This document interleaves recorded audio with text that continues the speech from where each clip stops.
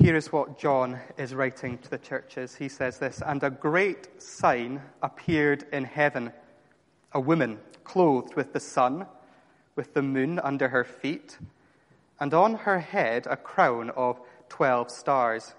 She was pregnant and was crying out in birth pains and the agony of giving birth. And another sign appeared in heaven. Behold, a great red dragon with 7 heads and 10 horns, and on his heads 7 diadems. His tail swept down 1/3 of the stars of heaven and cast them to the earth. And the dragon stood before the woman who was about to give birth, so that when she bore her child, he might devour it. She gave birth to a male child, one who is to rule all the nations with a rod of iron. But her child was caught up to God and to his throne, and the woman fled into the wilderness, where she has a place prepared by God, in which she is to be nourished for 1,260 days. Now war arose in heaven, Michael and his angels fighting against the dragon, and the dragon and his angels fought back, but he was defeated, and there was no longer any place for them in heaven, and the great dragon was thrown down, that ancient serpent who is called the devil and Satan, the deceiver of the whole world. He was thrown down to the earth, and his angels were thrown down with him. And I heard a loud voice in heaven saying, Now the salvation and the power and the kingdom of our God and the authority of his Christ have come. For the accuser of our brothers has been thrown down, who accuses them day and night before our God. And they have conquered him by the blood of the Lamb and by the word of their testimony, for they have loved not their lives even unto death. Therefore rejoice, O heavens, and you who dwell in them.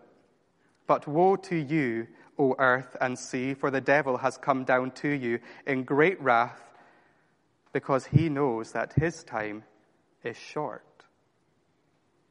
And when the dragon saw that he had been thrown down to the earth, he pursued the woman who had given birth to the male child. But the woman was given the 2 wings of the great eagle, that she might fly from the serpent into the wilderness, to the place where she is to be nourished for a time and times and half a time. The serpent poured water like a river out of his mouth after the woman to sweep her away with a flood. But the earth came to the help of the woman, and the earth opened its mouth and swallowed the river that the dragon had poured from his mouth. Then the dragon became furious with the woman and went off to make war on the rest of her offspring, on those who keep the commandments of God and hold to the testimony of Jesus. And he stood on the sand of the sea. And I saw a beast rising out of the sea with 10 horns and 7 heads, with 10 diadems on its horns and blasphemous names on its heads. And the beast that I saw was like a leopard. Its feet were like a bear's, and its mouth was like a lion's mouth. And to the dragon the dragon gave his power and his throne and great authority. One of its heads seemed to have a mortal wound, but its mortal wound was healed. And the whole earth marveled as they followed the beast. And they worshipped the dragon, for he had given his authority to the beast. And they worshipped the beast, saying, Who is like the beast? And who can fight against it? And the beast was given a mouth, uttering haughty and blasphemous words. And it was allowed to exercise authority for 42 months. It opened its mouth to utter blasphemies against God, blaspheming his name and his dwelling, that is, those who dwell in heaven. Also, it was allowed to make war on the saints and to conquer them.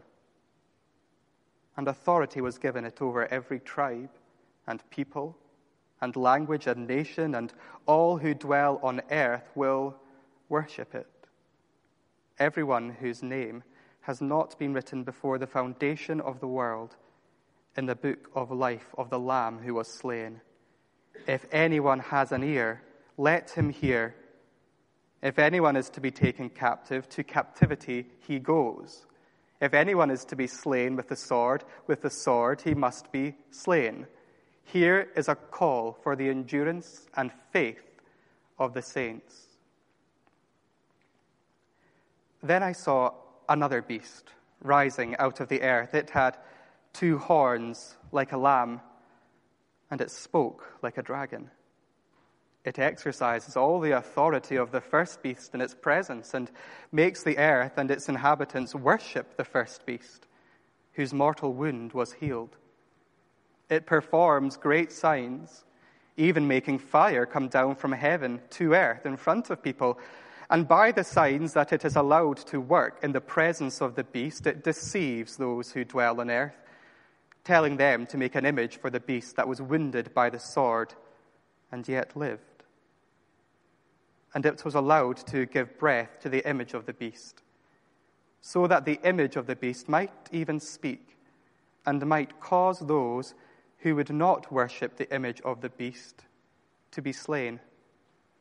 Also it causes all, both small and great, both rich and poor, both free and slave, to be marked on the right hand or the forehead, so that no one can buy or sell unless he has that mark, that is, the name of the beast or the number of its name. This calls for wisdom. Let the one who has understanding calculate the number of the beast, for it is the number of a man, and his number is 666. Amen. It'd be great if you had your Bibles open for this. We're going to be dipping through this in and out quite quickly. There is an awful lot going on here, a lot of which we just won't be able to go into in a lot of depth. Please feel free to come up to me at the end and ask me questions, and I can tell you about some of the things that I've learned. But I hope that we just get a big overview of what's going on in this part of Revelation. And it's not complicated. There's a lot in here, but it's not complicated. And the truths are wonderful. And I hope that we get to do that tonight. On the 6th of June, 1944, the Allied forces embarked on the single biggest campaign of the Second World War. It was called Operation Overlord, or more commonly known as D-Day. And D-Day was a success. And on the back of that, the back of evil in Europe was broken. The resistance of Nazism had crumbled and victory was assured. And as much as evil was dealt that final blow on that day, the world was still left waiting for that final moment where there was no enemy left at all. The decisive victory over the enemy had been won, and the end was now in sight. But the final battles leading up to VE Day had still yet to take place. And as we continue in our series in the book of Revelation, we see that this is where this passage sits in that scenario. As we've said about the book of Revelation, we see that as we draw back the curtain, we see that what's going on behind our earthly reality, it is revealed to us that we are involved in a major, major spiritual battle between God and the realm of Satan. And we'll see as we look at tonight's passage that the decisive victory over Satan has been won on the cross. D-Day, in effect, has happened. Satan's back has been broken and he is fully vanquished. And rightly we celebrate. But in the light of that, we also see that the final battles of this war are still taking place. Even as Satan is vanquished, we, the church, are still fighting him. Until finally and fully we see real peace, when Jesus comes again and he removes Satan, his power and his forces once and for all, and we, church, are in that battle now. This is the time that we now inhabit, the time between the two comings of Christ, the time of war between the church and the powers of evil and the devil. And if we're really honest with ourselves, we know we're in a war, don't we? Because as much as these battles rage in the spiritual realm, they affect us now, this evening, in our very physical reality. Some of us are sitting here tonight. We may be bumping along the Christian life. We acknowledge that we're not perfect. We acknowledge that we wrestle with temptation, but we're doing okay. But some of us are sitting here tonight feeling the enormous weight of abject failure. Your weak walls that you attempt to set up against worldly temptation, they're being stormed on a daily basis. You've got your conscience ringing in your head like a clanging bell, not to give in, but you always do. You wake up every morning under the weight of sin, under the weight of facing the world, and as the long day of personal infighting draws out ahead of you like a never-ending tunnel, you groan with the question, will I ever get to the end of this as a Christian? Well, that's exactly what this battle that we read of today feels like. And for those of you who are feeling that, Revelation shows us that that is the way that we should be feeling. That shouldn't surprise us. We're in the middle of a battle. And some days it will be horrific, feeling like you're at the point of losing it all. Well, may I start tonight by saying that in this passage there is unimaginable hope. And I'm not saying that just to make you feel good about yourself. This is true. The picture of spiritual battle is not here just to sap your energy, but to give you hope. Hope that victory over Satan is already assured. Hope that what you're going through is normal and there are people around you who are in that. And hope that one day you will struggle no more. And for those of us who feel comfortable and entirely at ease with our Christian life, that's not in and of itself a bad thing, but this passage comes to you with a warning. You are in the middle of a battle. And there will come a day, maybe many days, of hardship or personal failure or tremendous difficulty or tragic loss. And while the going is good, learn to build up your foundations on the victor, Jesus Christ, the Lamb who wins, who will hold you in those trials and battles to come. That's what we read. Again, I'm not saying that to burst your bubble. I'm telling you that because it's true. This Revelation, chapter 1, is written to the church, which is a partnership of people who are suffering for the gospel in patient endurance. And we should all read it as such. But before we delve into the passage, let us pray together as we start. Heavenly Father, we thank you and praise you so much for what we read tonight. It is full of profoundly wonderful things. Lord, and we ask that wherever we are tonight, we would see and understand that we are in the middle of a spiritual battle, but that you are our victor, and onto you we throw ourselves. And Lord, we do that tonight as we read this. May you illuminate it for us. May it do us good, and may we leave here feeling like we have really met with you, the Lamb who wins. We pray all these things in your strong name. Amen. We're going to take this very simply. 3 chapters heading, that's what I've got here. Feel free to follow them through. Our first one, chapter 12, a spiritual war is waging, the 3 protagonists. Now, what Andy said last week, reminding us of how we read Revelation, is incredibly helpful. And I reiterate it again. And as much as I've likened what we're looking at tonight to a period in history, be warned, we are not reading a passage tonight that equates to a period of history. Andy reminded us that with the 7 cycles that we've been looking at, the cycles of 7, the 7 seals, the 7 trumpets, we are seeing the period between the 2 comings of Christ told over and over again, just from different angles, but all with the same outcome. The end of the world as we understand it and the final victory of Christ. And you also reminded us that the book of Revelation is not chronological. It's not a chronological account of that history. It's not as if the 1980s were in chapter 9 and 2020 is in chapter 15 or so on. But as we've gone around these cycles up until this point, tonight we take a break from that literary tool and we take a good look at the reality of these cycles, the reality of the Christian life as a whole in the age of the church. That is the age between the birth of Christ and his ascension into heaven and the return of Christ. And the reality is that we are in this war. And chapter 12 reveals to us the spiritual backdrop to the war that we are in. And our first question is, who are the protagonists of this war? Who are the main players?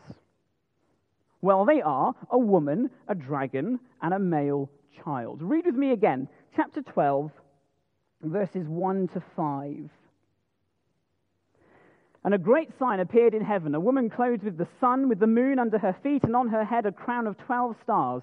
She was pregnant and was crying out in birth pains and the agony of giving birth. And another sign appeared in heaven. Behold, a great red dragon with 7 heads and 10 horns, and on his head 7 diadems. His tail swept down 1/3 of the stars of heaven and cast them into the earth. And the dragon stood before the woman who was about to give birth, so that when she bore her child, he might devour it. She gave birth to a male child, one who is to rule all the nations with a rod of iron. But her child was caught up to God and to his throne. Now, very quickly and very simply, the woman represents God's people, the church. You'll notice that the sun, moon, and stars that are associated with the woman here are images that are represented all the way back in Genesis, if you remember, from one of Joseph's dreams. That's where the sun, the moon, and the star all bow down to Joseph's star. And in that dream, the sun, the moon, and the stars represented the 12 brothers, who were themselves the 12 representations of the entirety of God's people in the Old Testament. That's the true Israel. So, the woman represents the Old Testament church. The woman also represents the church of the New Testament as well. We see her being persecuted by the dragon. Now, the dragon is fairly obviously Satan, and Satan is persecuting the church today. So, the woman represents God's church throughout history. The church of the Old and New Testaments, the church of the Old and New Israel. And as the dragon symbolizes Satan, we see that the male child is quite simply Christ himself, born out of Israel through woman, given authority to rule the nations with a rod of iron, an image that is taken from Psalm 2, that great messianic psalm.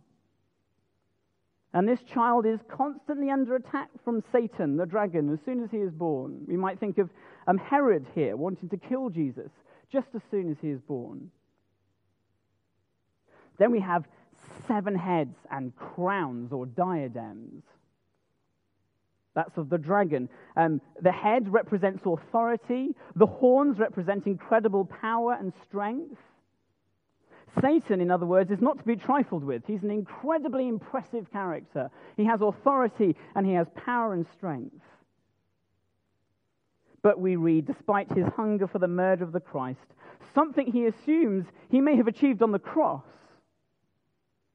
we ultimately see that he fails as Christ rises from the dead. Or to use the language of verse 5, Christ is caught up to God and to his throne, where the decisive victory over the dragon has been won, and the Christ remains beyond Satan's grasp, seated at the right hand of the Father. So Satan fails on earth to get rid of the Christ. But as we read on, we see he tries again, but this time in the heavenly realms. This is so brilliantly read by James. Thank you very much. Verses 7 to 12. We see Satan taking on the angel Michael and failing at that. But the important thing to mention here is how Satan tries to battle it out in heaven. What's his choice of ammunition? It is accusation. Verse 10. And I heard a loud voice in heaven saying, "Now the salvation and the power and the kingdom of our God and the authority of his Christ has come. For the accuser of our brothers has been thrown down, who accuses them day and night before our God." Satan levels accusation against the church of Christ. It's like he goes to the throne room of God and says to him, "Do you really know what Sam Orr is like? Do you really know what he's been thinking?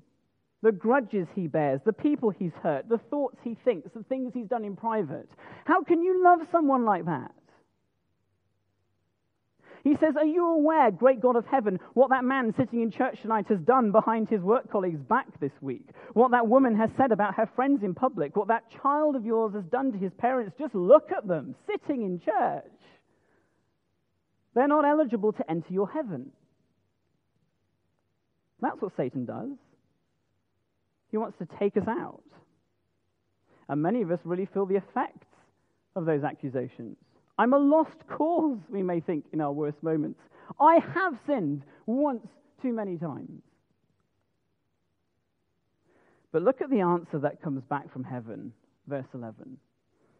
But they have conquered him not by goodness or brilliance or rhetoric or sincerity, but by the blood of the Lamb.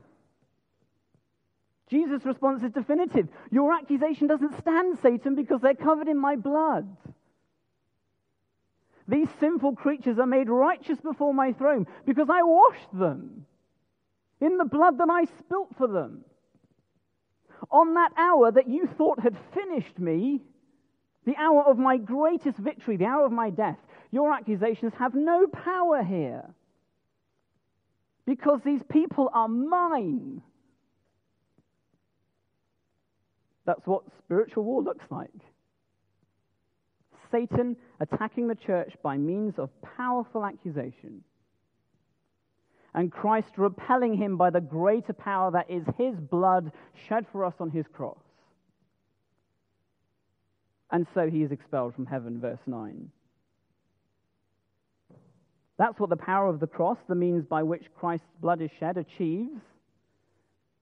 It achieves a heavenly victory over Satan. That's our hope. The cross and blood of Christ. As we said before, Revelation is just another gospel book. It contains the same truths as all the other books in the New Testament. And here we see the reality of what the cross achieves. The saints vanquishing Satan solely through the blood of the Lamb, and note, through their testimony, verse 11. That is the truths of the gospel that as Christians we are able to speak out in defense against Satan. That is our ammunition. Satan, your accusations will not defeat me because Christ has died for me. I am untouchable. However, as much as Satan can't touch Christ, and as much as he can't accuse the saints, he has been defeated. He will now go out after Christ's church regardless. D-Day has been won, but VE Day is still to come. And this is our age. This is the battle we now face. And we see in verse 17 that despite Satan being beaten, the dragon became furious with the woman, the church, and went off to make war on the rest of her offspring, on those who keep the commandments of God and hold to the testimony of Jesus. That's us. The church of Christ still at war with a vanquished Satan. But what does the heart of this war look like? Well, this brings us on to our second point of the evening, chapter 13. How Satan wages his war. The two beasts.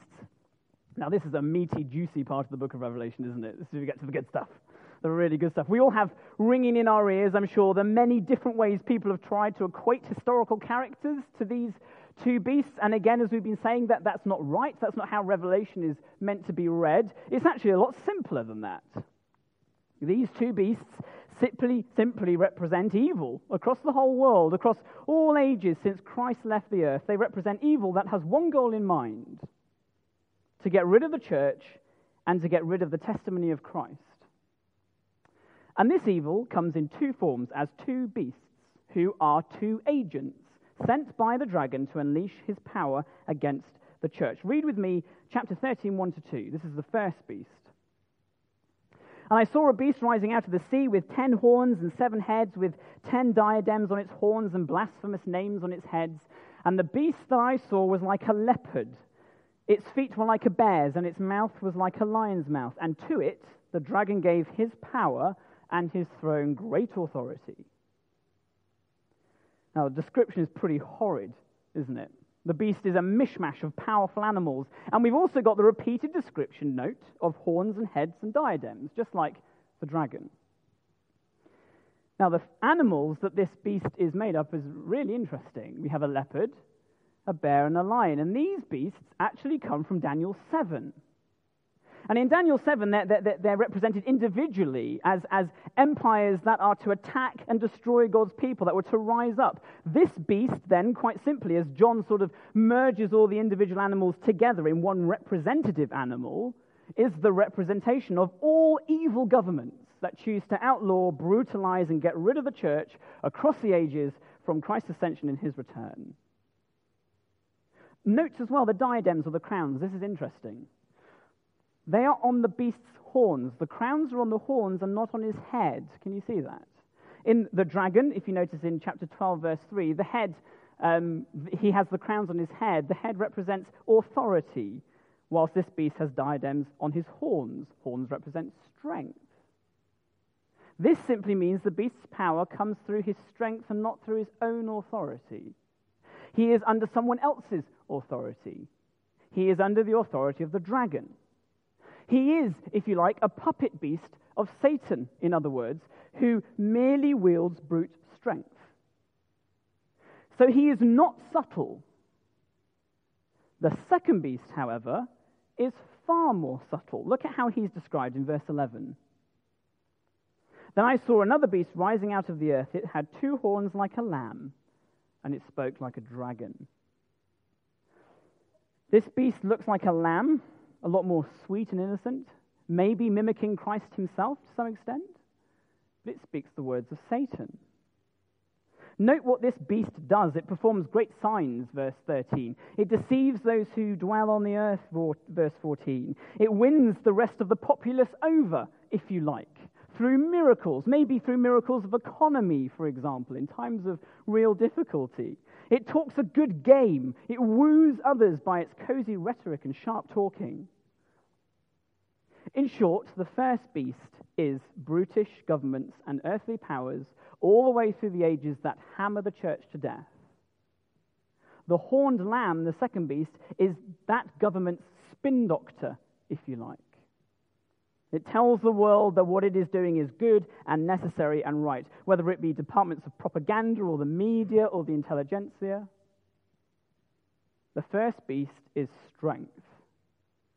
The second beast is deception. The church is being pursued by the dragon through his 2 agents, evil government and the false religion that promotes that government's agenda. And these 2 beasts, then, are simply the everyday reality for the vast majority of the church in the world today. And that we absolutely understand.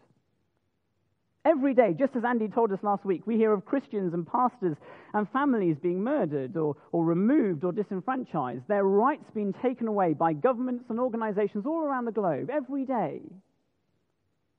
This is what the heart of this battle looks like for millions of Christians. But what of us? We live in a liberal democracy that, for the most part, protects Christians and the right to speak the gospel. Do we not read this bit? Not at all. Note what it says in verse 3 of the first beast.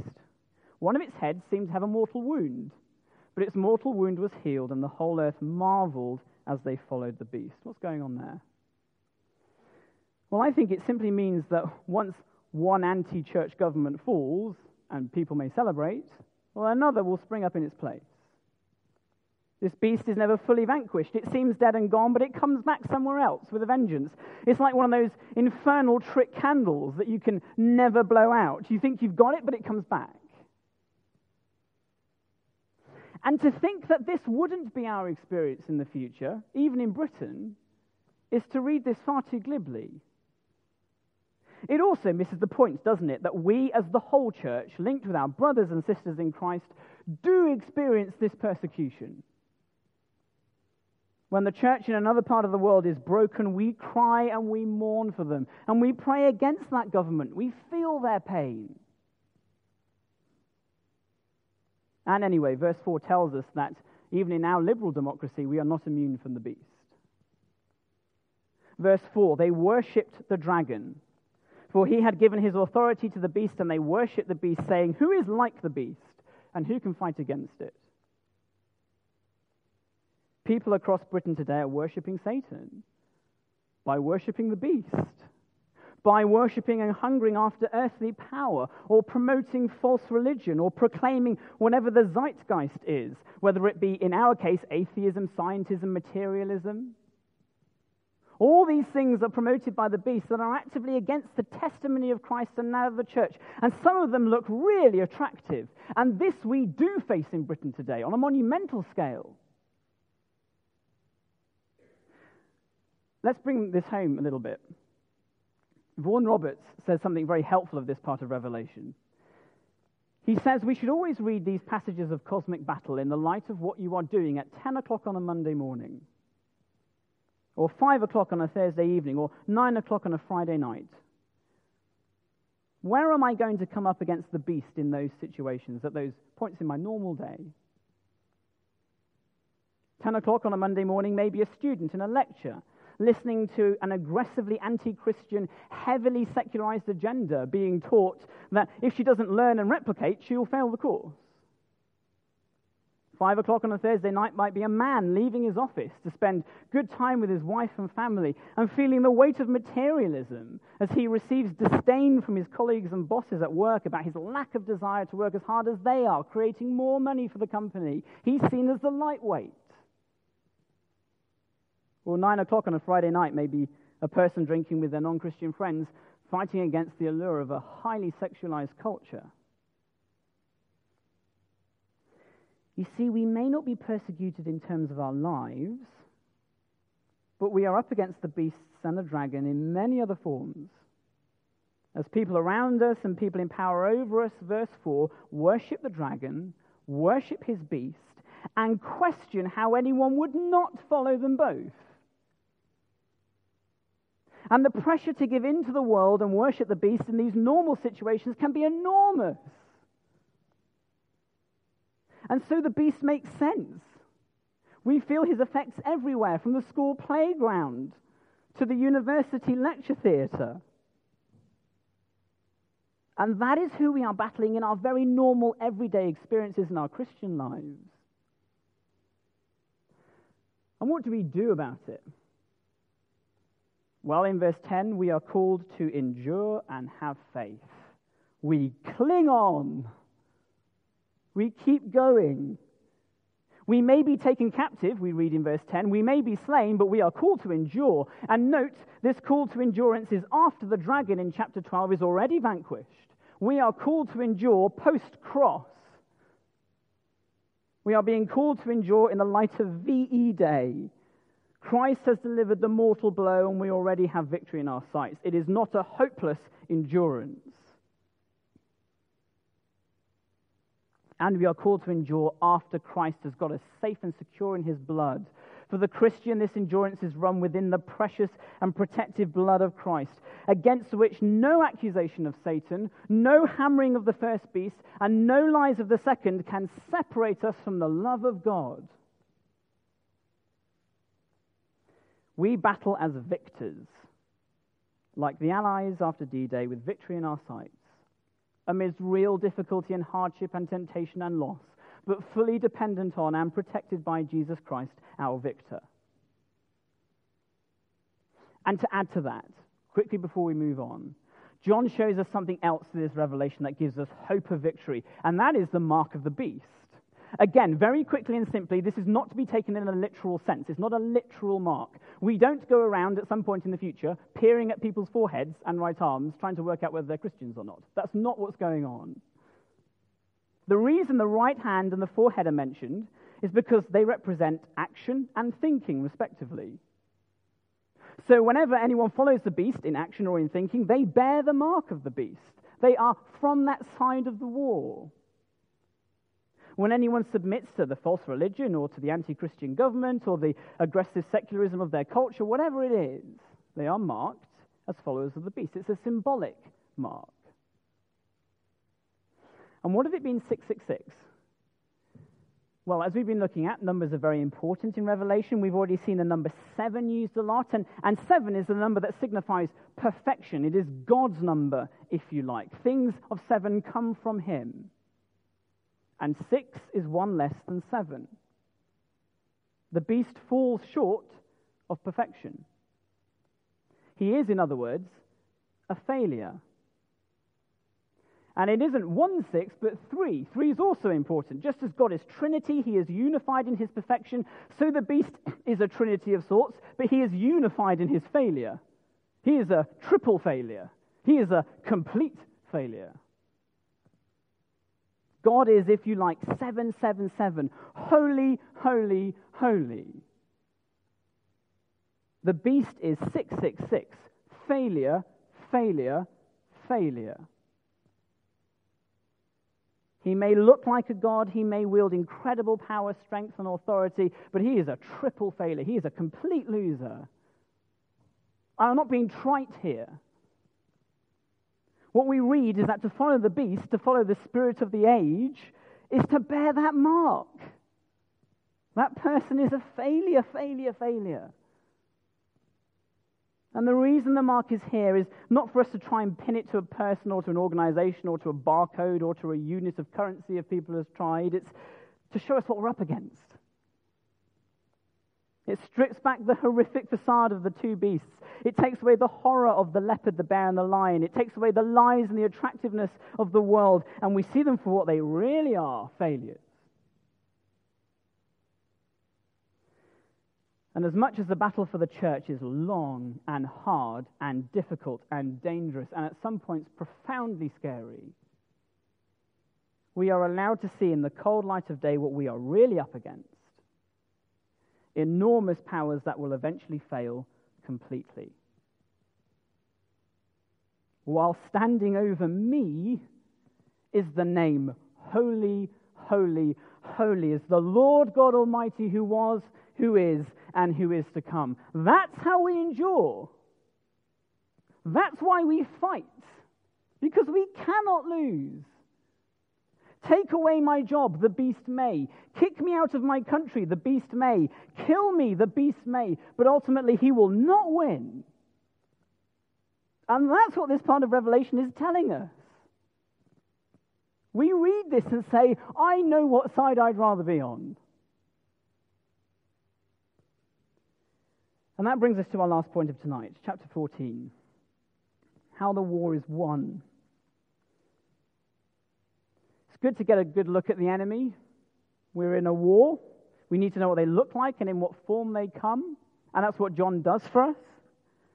But if the beasts depress us, then what we read in chapter 14 uplifts us. For sake of time, let us read chapter 14, verses 1 to 13 together.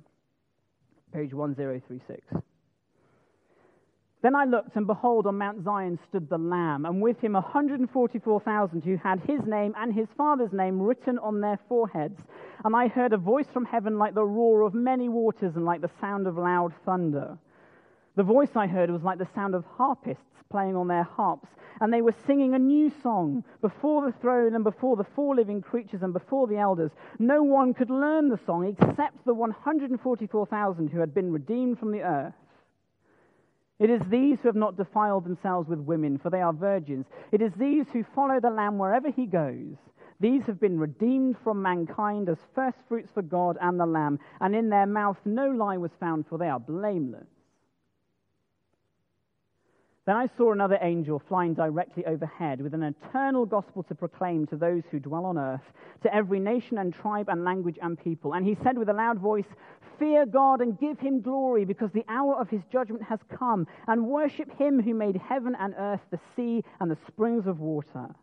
Another angel, a second, followed, saying, "Fallen, fallen is Babylon the Great, she who made all nations drink the wine of the passion of her sexual immorality."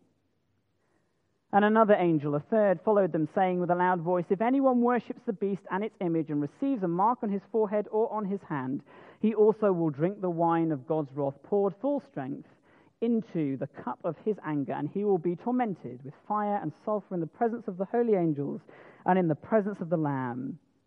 And the smoke of their torment goes up forever and ever, and they have no rest, day or night, these worshippers of the beast and its image, and whoever receives the mark of its name."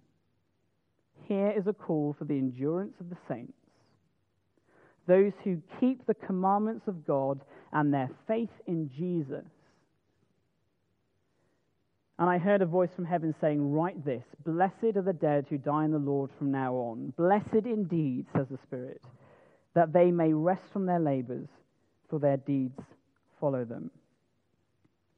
Or to put it in another way, the Lamb wins. This is where the battle ends. It ends with 144,000. We've already seen earlier in Revelation what that means. 12 represents God's chosen people, the 12 tribes of Israel, the 12 apostles. 1,000 means a vast number. This is 144,000, the church. The innumerably vast, perfect, total, and complete number of God's church that has been so under attack by the dragon and the beasts, but who are now standing next to the Lamb on Mount Zion, the symbol of the place of the safety of the people of God, not with 666 marked on their foreheads, but with the name of the Lamb. They are joined up in a song that only they can sing as they are found victorious, having not prostituted themselves with the world. That's what verse 4 means about being virgins. Those who have followed the Lamb wherever he goes. These are the faithful endurers, and they are victorious, and this is the church.